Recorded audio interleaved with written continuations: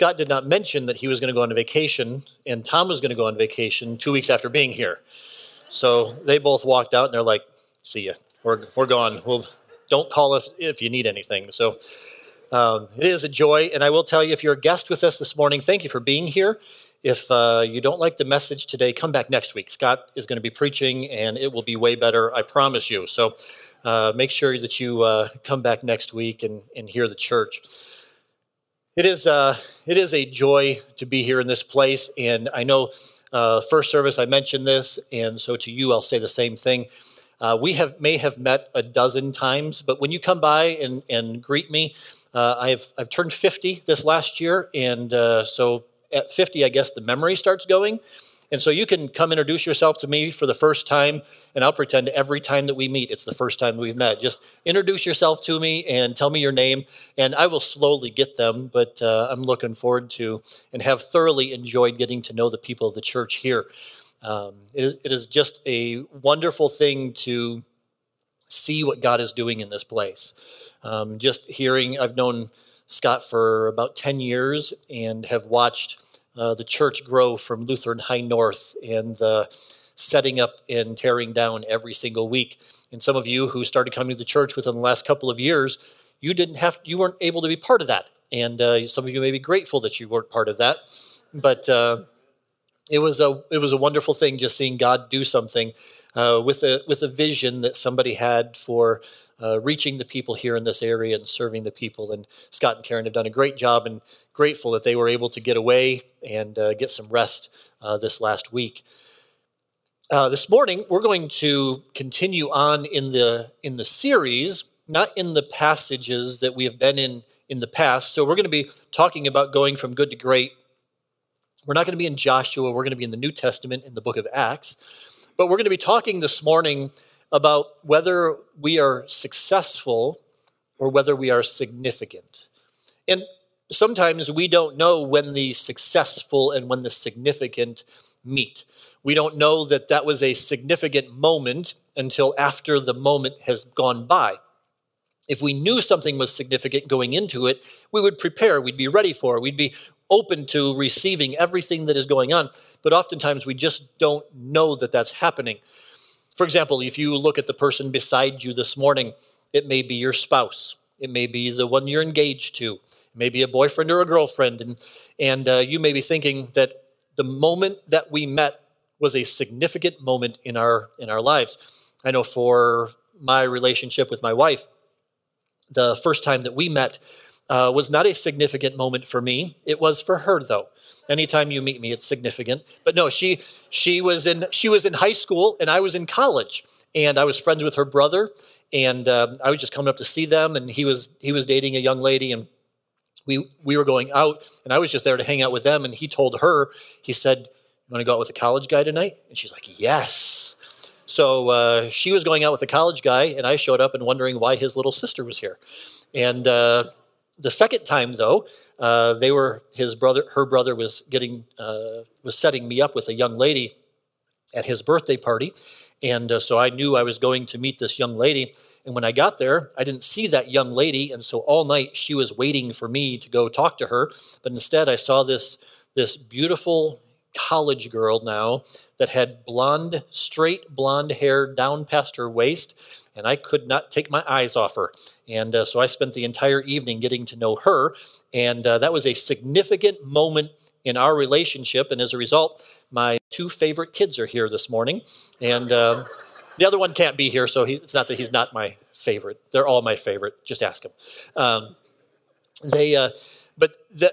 God used that moment, but you don't realize I didn't realize that was a significant moment until after that moment was gone, and I can look back on it now, and I can pinpoint that moment in time that I can say that was a significant moment. Oftentimes in life, we have things that happen to us. When I came here, one of the first weeks I was here, a man by the name of Danny came up to me. You all have met him, I'm sure. And he had a flyer in his hand. And that flyer, he's like, "Want to go to a fishing tournament?" And I'm like, I don't even know who you are. And you're inviting me. It didn't matter. He will invite anybody to a fishing tournament. And I said to him, I'm like, "Well, let me tell you this. I'm not a fisherman." He said, "What do you mean?" I said, "Well, let me explain. A few years ago, when my son Ben was probably 7 or 8, my neighbor was a fisherman. And the reason I knew he was a fisherman is because he had a boat that had a cabin underneath. And so he didn't just have this little tiny boat, he had a big boat. And he would pull it into his driveway in the spring, he'd clean it off. And I knew he knew what he was doing because it had all these holders for fishing poles all the way around the boat. And I'm like, that guy knows what he's doing. And so I just went up and I asked him one day, I'm like, hey, would you mind taking my son and I fishing? Now, I had just bought Ben his first fishing pole. It was a Spider-Man fishing pole. And so I knew he would be able to catch something with his Spider-Man fishing pole. And so I told my neighbor, I'm like, Ben, he has his Spider-Man fishing pole, and I'm going to get me one. And he looked at me and he said, you have no idea what you're talking about, do you? I said, well, no. And so he said, don't worry about it. He said, you just show up. I will have everything for you. In my mind, I had no idea what that meant. But he said, I'll have everything, so I could trust him. He was a fisherman. He had a boat. So I'm going to go with him. So he took us out to Lake Erie. He said, you ever fish for perch? And I'm like, no, I've had perch sandwiches. I like perch. He said, we're going to go perch fishing. So he got out his rod. He said, now, hang on just a second. And he got out this, I've only ever seen a fishing pole with one hook. He had a fishing pole with like 75 hooks. And I'm like, what is that? He said, well, I've got to catch fish that we can catch fish with. Like, that doesn't make any sense to me. So he threw this out, and all of a sudden he's reeling it in, and it's got all these little fish on it. He said, these are the bait fish that we're going to use. If you're a fisherman in here this morning, I apologize if I use the wrong terms. Just go with me. So he pulled in all these bait fish, and he was taking them off the hooks. And he was now hooking them on the fishing poles that my son and I had. He said, I'm going to fish on this side of the boat. You guys stay over on that side of the boat and keep your hooks away from me. Can do. So he would do everything for us. He'd pull in the bait fish. He'd hook it on our hook, and he would throw it over to the side that we were standing on, and we would cast it in, and we'd pull it back with no fish, even the bait fish on it. It was gone. And he's like, you've got to feel it. I'm like, okay. I'm not feeling anything. So we kept doing that, and my son caught a fish. Of course he did. He's 7. Dad, I can't catch anything. So my son reels in his fish, and as he pulls it in, he goes, here, let me take it off for you. And so he reached up and he grabbed the fish, took it off. He grabbed a bait fish, put it on, and he threw the hook away. And as he did, he goes, ah! And I looked at him, and the hook was now stuck in his thumb. So I began reeling in my line. I'm like, we're going to the hospital. Of course we're going to the hospital. If that was me, we'd be going to the hospital. He goes, hang on. I'm like, I don't know what he's going to do. But he reached over and he grabbed his toolbox. Then he opened his toolbox, and in his toolbox, he grabbed a pair of pliers. And I'm like, what are you going to do with those pliers? He decided to, you guys are lucky. You're in the second service. First service didn't get these details.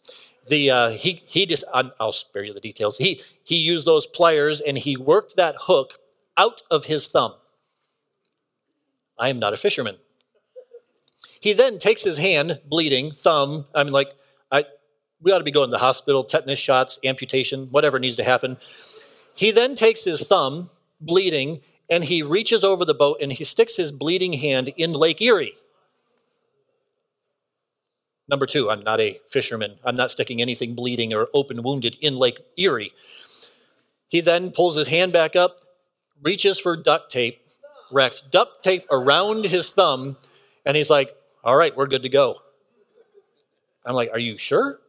Because we can go in. I don't mind. Like, my thumb is hurting right now. I can't even move my right hand. He's like, no, it's fine. So I'm like, okay, if you want to do that, we're good to go. He said, yeah, let's keep fishing. We're out here.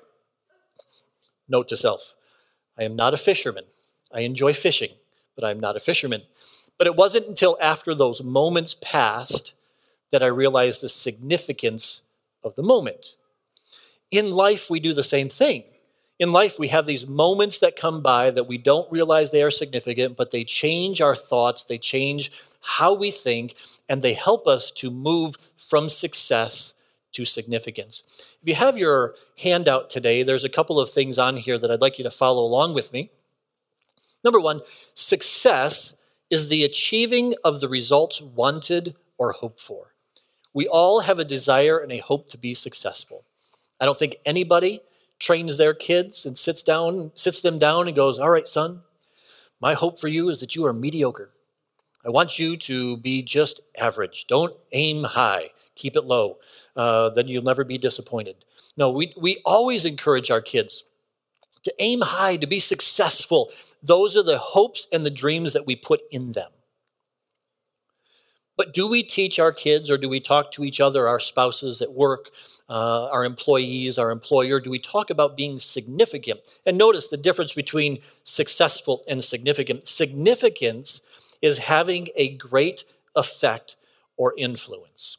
Significance is not about me and what I hope for. Significance is about what I can do for somebody else.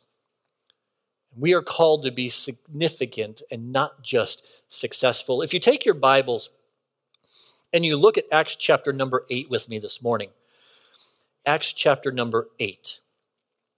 We're going to read a passage here, and we're going to talk about two men. One is Stephen. Stephen is going to be, in Acts chapter 7, Stephen is stoned to death. Stephen was in our terminology, he would be a deacon or an elder in a church. He was someone that the apostles, by the church, they were being pulled in all of these directions. And the apostles said, we need somebody, or we need some people that will step in and walk alongside of us to, as the Bible says, to serve tables. They were the ones that went to the widows, and the widows were coming to the apostles saying, hey, we really need some help. And they would send a deacon to that house. And Philip and Stephen were those men, two of the 7 men that were chosen to do that. The other man, the first man is Stephen that we'll address. The second one is Philip. Philip is a man that was just like you and me, just an average guy that decided to serve God and say yes to God whenever God called him. And we will see that Stephen then moved from being successful in life to being significant in how he lived.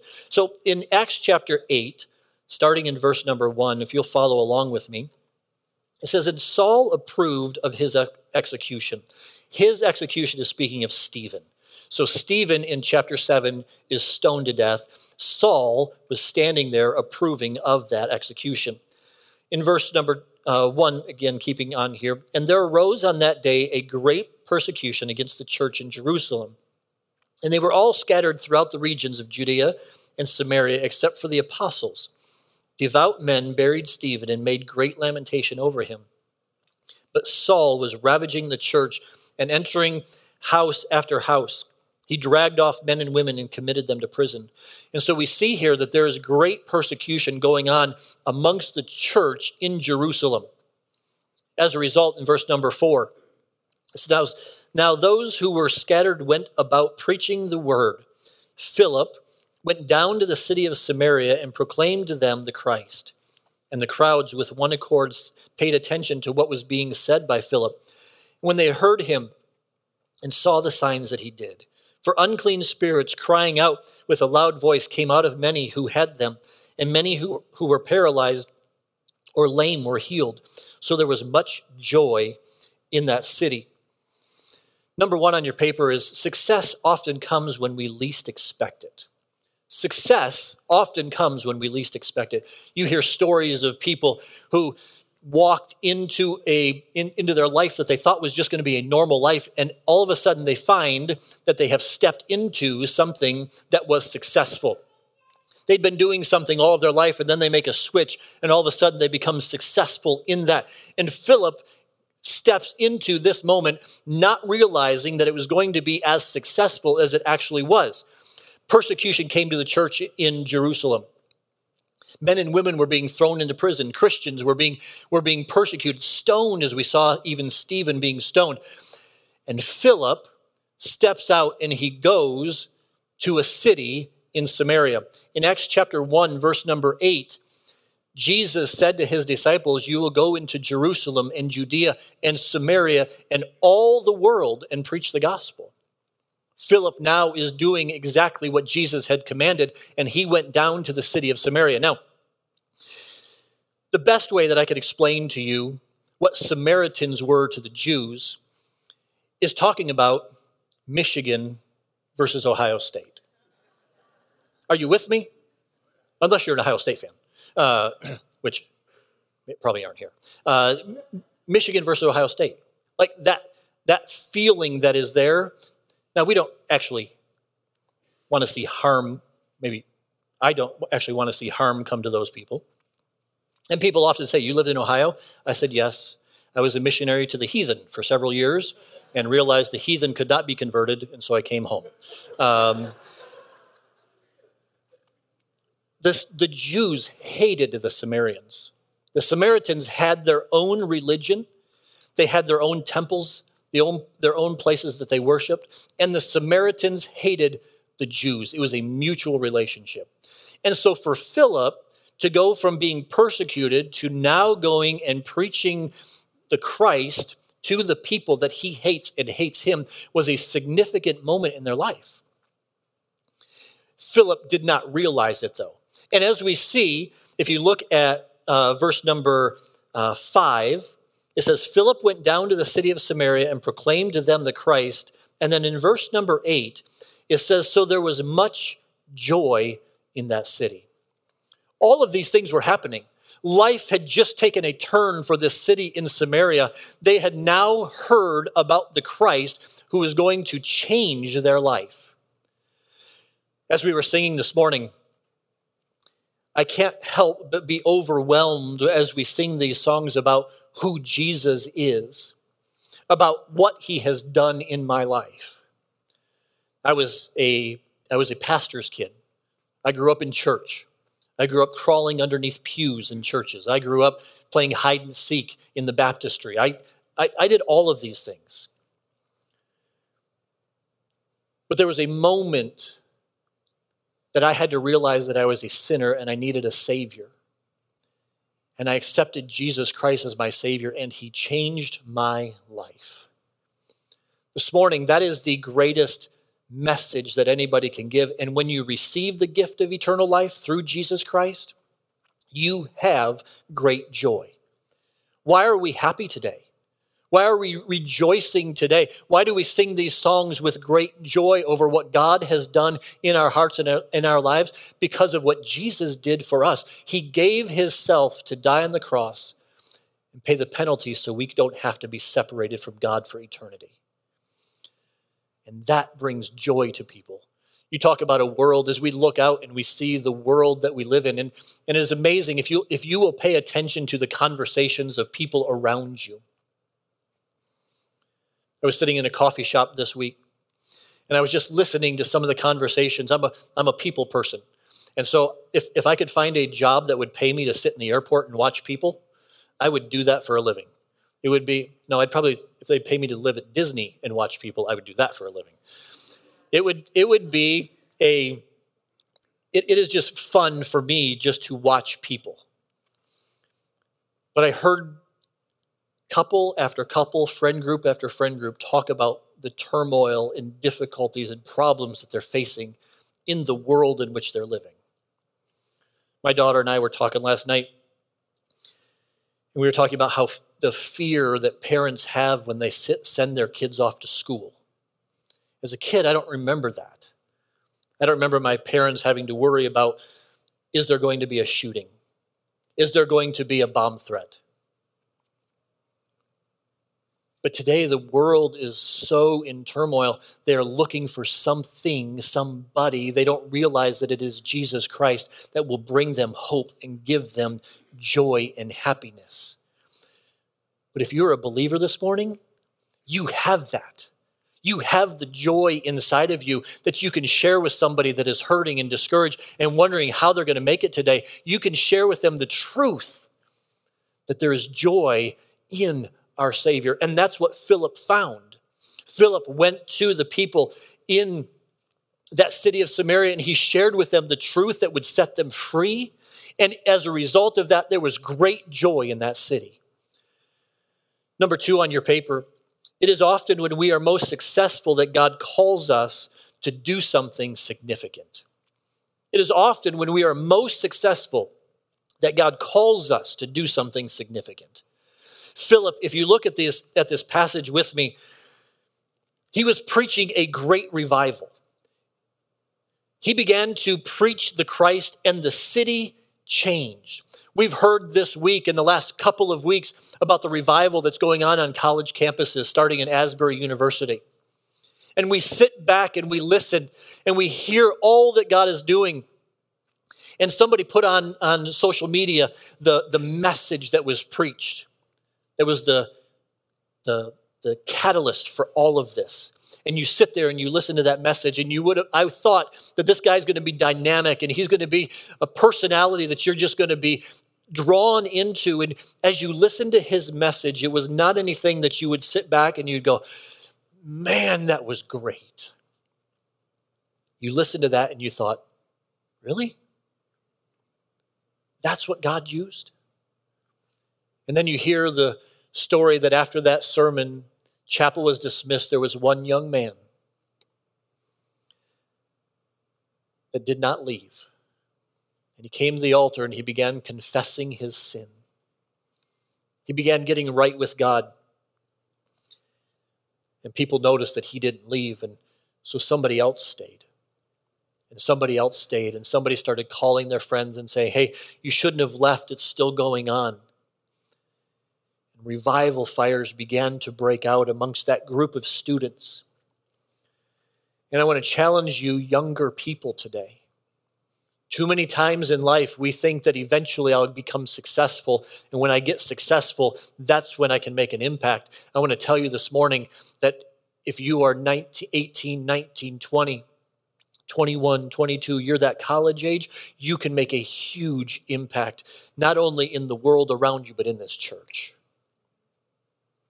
All it takes is for some young people to get a heart for God. Young people to get a desire to get right with God and to see God do something through them. That yes, you can be a successful college student. You can be a successful son or a successful daughter. You can be a successful parent. You can be a successful employer or employee. But if you are willing to say, God, I am willing to move from success to significance, God can step into your life and he can begin moving through you, a movement that will impact the world around you. And that's what we've seen these last couple of weeks, is we've seen God move through the college students of our universities and moving on to Cedarville and other universities, that the revival fires are standing there. And what I'm afraid is I looked at myself the last couple of weeks and I said, are you stepping in? Are you wanting to be part of it? Or are you simply happy being an observer of what is going on? Because I don't want to mess up my successful life to step into something that I don't know what God is doing. I cling to that which I find successful rather than step out into what I think might be significant. And I just want to challenge you this morning, as we're going to see with Philip, his success came to his life, but he was willing to follow God as God called him to something that was significant. Philip now had a decision. In verse number 26, it says, now an angel of the Lord said to Philip, rise and go toward the south to the road that goes down from Jerusalem to Gaza. This is a desert place. I want you to picture in your mind, like this was a huge, successful revival. A city was changed. You ever been in something that was hugely successful? Maybe your business, maybe your life, you're just in a point where you're like, man, this is going great. Life is amazing right now. And then you hear God call you to do something different. And that's where Philip was. Philip was preaching the gospel. Lives were being changed. As we saw here, demons were being cast out of people. I don't know about you, but I don't want to confront a demon. I thought my kids had them at times. But I don't want to confront a demon. But Philip was not afraid of anything because he knew the power of God was pushing through him, and he was able to confront them and casting out demons. And I promise you this, if some Sunday morning a demonic person comes up and Pastor Scott's up here and casts the demon out of that person, you will not forget that. And guess what? You'll show up the next week going, I hope something like that happens again. I can't wait. You'll be early. These front rows will be filled. Why? Because you can't wait to see what God's going to do. And Philip was in Samaria preaching a revival, and people were coming and showing up, and lives were being changed, and people were telling their friends and saying, hey, you got to come. And this huge revival was going on. And then God said to Philip, hey, I want you to get up, and I want you to go to a road in the desert. What am I going to do with the road, God? Don't worry about that. Just go to the road in the desert. But what's there? God, do you not see the revival that's happening here in this place? I know. Do you think it's you? Do you think the revival can't continue on because of me? You think it's you? Philip, I just need you to go down to the desert road and stand there. Okay. Philip goes to his friends and says to his friends, hey guys, I know this revival is going really good. I know we're seeing lives change, and I just want to tell you guys that I need you to go and continue on. I got to go someplace else. Are you going to a bigger city, Philip? Are you going to, is there a bigger revival that God's calling you to? No, God's actually calling me to go stand by the road that goes down to the desert. What are you going to do there, Philip? Stand there? Who's coming by? I have no idea. But I want you to see that Philip had a decision. Was he supposed to stay in what he thought was successful or step out into a desert place? And in life, we find ourselves at these positions where we have achieved what we thought was success. We have the jobs that we wanted. We have the house that we want. We're driving the car that we want. We're wearing the clothes we want. We're going on the vacation we want. We have the kids that we want. And we're like, I'm good. And God says to us, I'm asking you to step out into a desert place. And that reminds me of a story that you see in Matthew chapter number 14. In verse 28 and 29, it says, and Peter answered him, Lord, if it is you, command me to come to you on the water. He said, come. So Peter got out of the boat and walked on the water. Now, if you're not familiar with this story, the disciples were in a boat in the middle of the Sea of Galilee. A storm came. These were fishermen, not people who like to fish. These were fishermen. They weren't afraid of storms. They weren't afraid of the water. But they were out in the middle of this storm, and they became fearful. And to make matters worse, Jesus came walking to them in the water. Now, you all may not be afraid of the dark. But if I'm at home by myself, and I'm sitting in the living room, and something out of the corner of my eye, I catch something moving, I am turning every light on the house on. Like, I don't know what's going on, but I'm going to see it just in case. Like, I put my shoes on, I'm ready to go. I unlock the doors. Maybe I shouldn't unlock the doors. I unlock the door. I am ready. The disciples are in the boat. They see somebody walking to them on the water. And Peter says, who are you? And it answers back.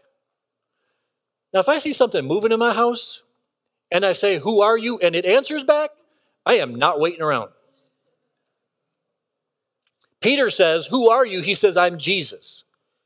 And Peter says, if you're Jesus, tell me to come to you on the water. And Jesus said, do you think it's about you? Come on. And what does Peter do?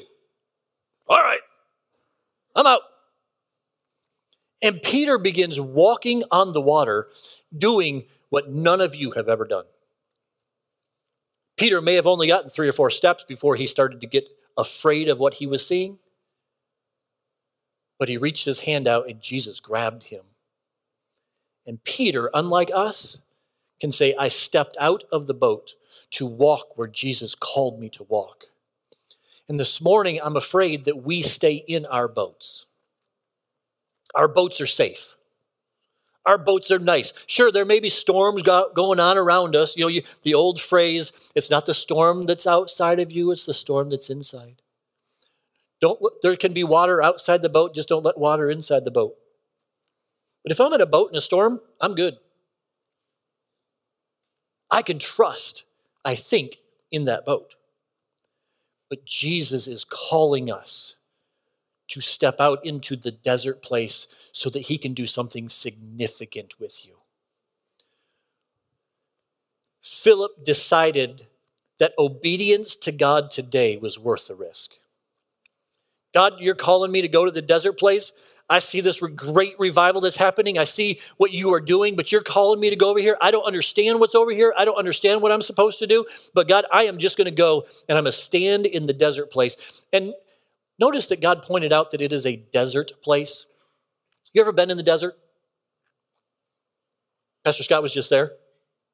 He's like, it's so pretty. There's nothing alive there. It's all dead.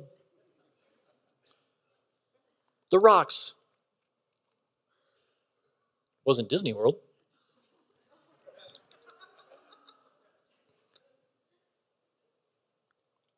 The desert isn't where we want to be.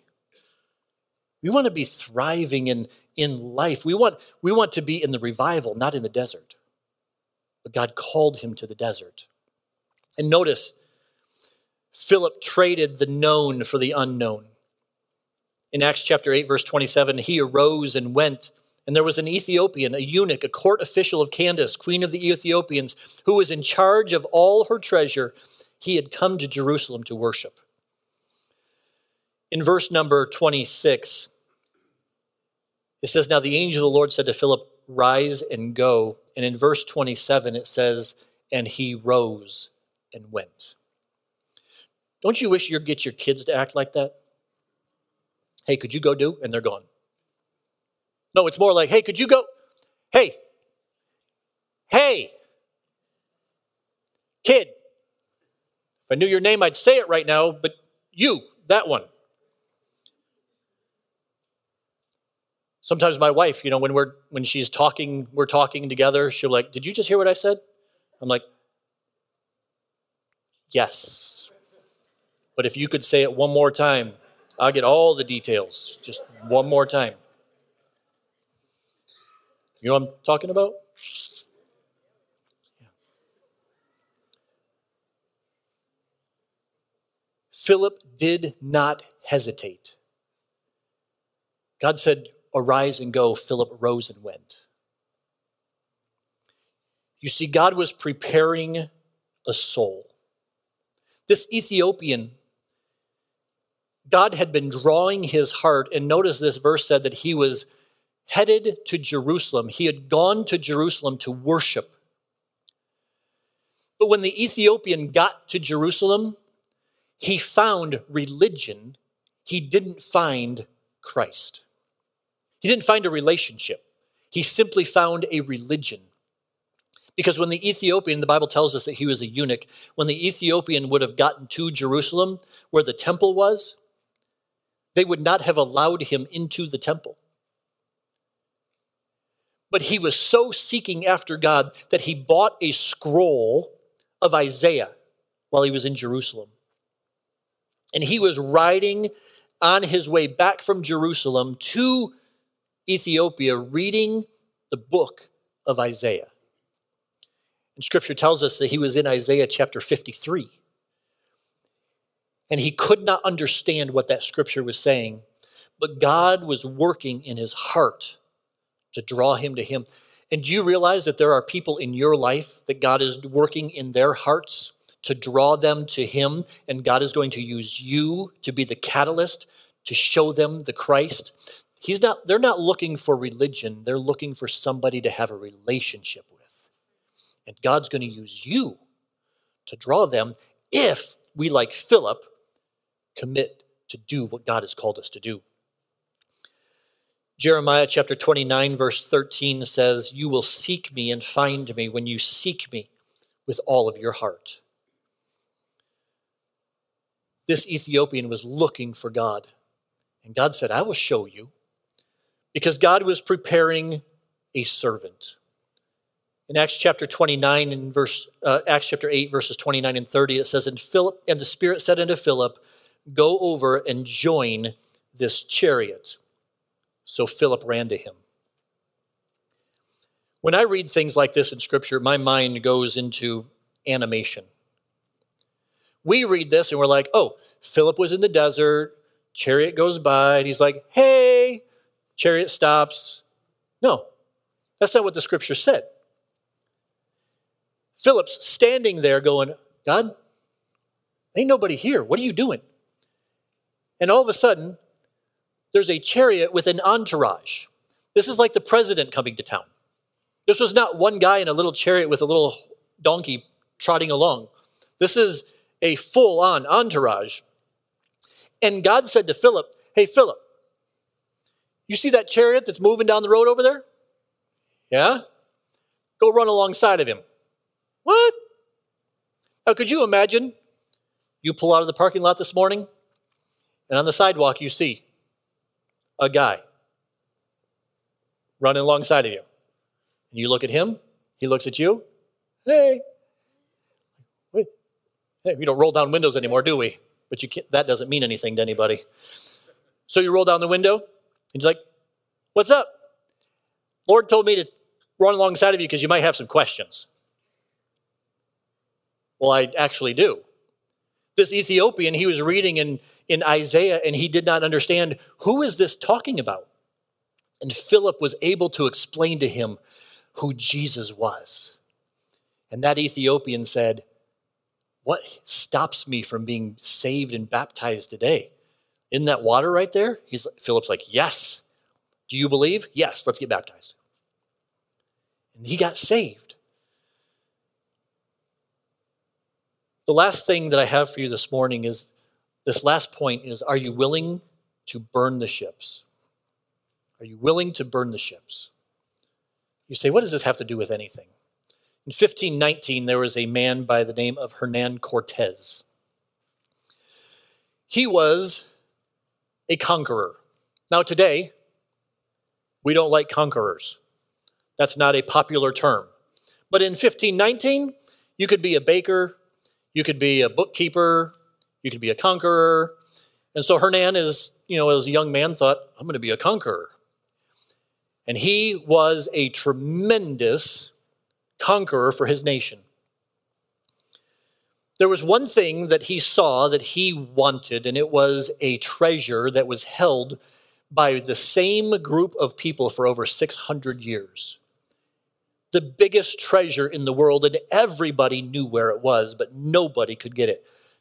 Conqueror after conqueror tried to get the treasure, but they could never do it. So Hernan Cortez, he decided that he was going to approach it in a different way. And rather than saying to people, who wants to get rich? Everybody with their hands up, come with me. He began interviewing people and soldiers saying, let me explain to you what we're going to go after, and let me show you how it's going to change your life. He was trying to show them how to be successful. He sold them on the vision, and 600 soldiers, 100 sailors, and 16 horses went with him on this journey. On the last leg of the trip, the men started to get fearful about actually facing the enemy. As they got to shore, they got everybody unloaded. Hernan Cortez gathered everybody around, and they thought he was going to give them the military strategy for defeating these people. I want you to flank them on this side, and I want this group of people to run that side and meet me at the coconut tree over here. And that's not what he said. He got his men together. He knew that they were afraid. He knew that they could be successful, but he had to do something that was significant. And he said to the people, burn the boats. Wait a minute. What do you mean by burn the boats? Like, see those boats out in the water? Set them on fire and burn them. Why? He told his men, if we're going to go home, we're going home in their boats. You see, Hernan Cortez was able to get the people to understand what success was, but it took a moment of significance of burning the boat that was going to make them significant to the world. God is calling us to do the same thing, Too many times we hold on to the boats that we are in. Maybe it is the boat of success at work. Maybe it is the boat of success of getting the things and doing the things that we've wanted to do. But I believe that there is a group of people that God is calling to do something significant for him. And significance causes us to burn the boats in our life. So I just have two questions for you as we end here. Where has fear stopped you from following God's promptings? You see, in my own life, I've found that one of my first responses to things is fear. What happens when, if you have a teenage boy, or if you were a teenage boy, you've had this conversation many times. Your mom or your dad, or you as a mom or dad, looked at your son and said, "What were you thinking?" And their response was, "I wasn't thinking." "Why weren't you thinking?" "I don't know." And as a young man, you just don't think about things. You just do them because it sounds like a whole lot of fun. We'll deal with the consequences later. Like, let's not think about that right now. But as you get older, what you find is that when you have kids, you're like, "Hey, be careful." Give your kids the car keys. "Hey, be careful." God calls you to step out of your success into the desert place. And we think, "Man, I better be careful. I've got retirement coming up. I've got a family I got to think about. God, I'm not going to step out into that desert place. God, I'm not going to step over that edge of that boat into the deep that you're calling me to, because I'm just afraid that I might lose all of this." And I believe that God is calling people to step out of their success to do something significant for him. And then number two, what steps of courage can you take today to obey him? What steps do you need to take? As a young person, are you saying to yourself, "When I get older, then I will follow God. When I get older, then I can make a significant impact"? No, let me tell you right now, the young people, you can make an impact today. You can make an impact in the world around you today. Mom and dad, what do you need to do to lead your family well, to show them we can step out into the unknown and God will be with us? If you look at Philip's life, God said, Philip, in chapter 1, verse 8, he said, "You're going to take the gospel to Jerusalem, Judea, and Samaria." Philip went to Samaria. God said, "Philip, I want you to go stand by the road." And Philip went and stood by the road. God said, "Philip, I want you to go and I want you to run alongside that chariot." And Philip ran alongside that chariot. He kept saying yes to God, even though he didn't know where it was going to take him. Are you saying yes to God today? Are you allowing God to challenge your success to move you into significance? It may be that God is leading you to serve with this church. You come in and you see these guys that are standing in the parking lot and you're like, "Man, that smile and that wave every Sunday just encourages my heart." Maybe God wants that to be you. You see the people that greet you as you come in. You see the hosts at the doors of the auditorium, and they encourage you and challenge you every week. And maybe that could be you. And you're like, "Well, I just don't want to get out of my comfort zone." If you never get out of your comfort zone, you never make a significant impact in the life of people. What is God calling you to do today? Let's pray. Father, I am grateful that we have this testimony of Philip, that we see his willingness to say yes to you and step out into the unknown. Just be willing to stand in the desert place and wait for you to move. Lord, he did not know that you had been preparing a soul for him to minister to. But Father, as a servant, he knew that you had been preparing him to minister. So Father, I pray today that you will work in our hearts and our lives. As servants of you, Lord, I pray that you will work in us that we would be ready to minister to the souls that you are preparing for us to minister to. And Lord, I pray that you'll help us to evaluate our lives. Where are we allowing fear to hold us back from following you?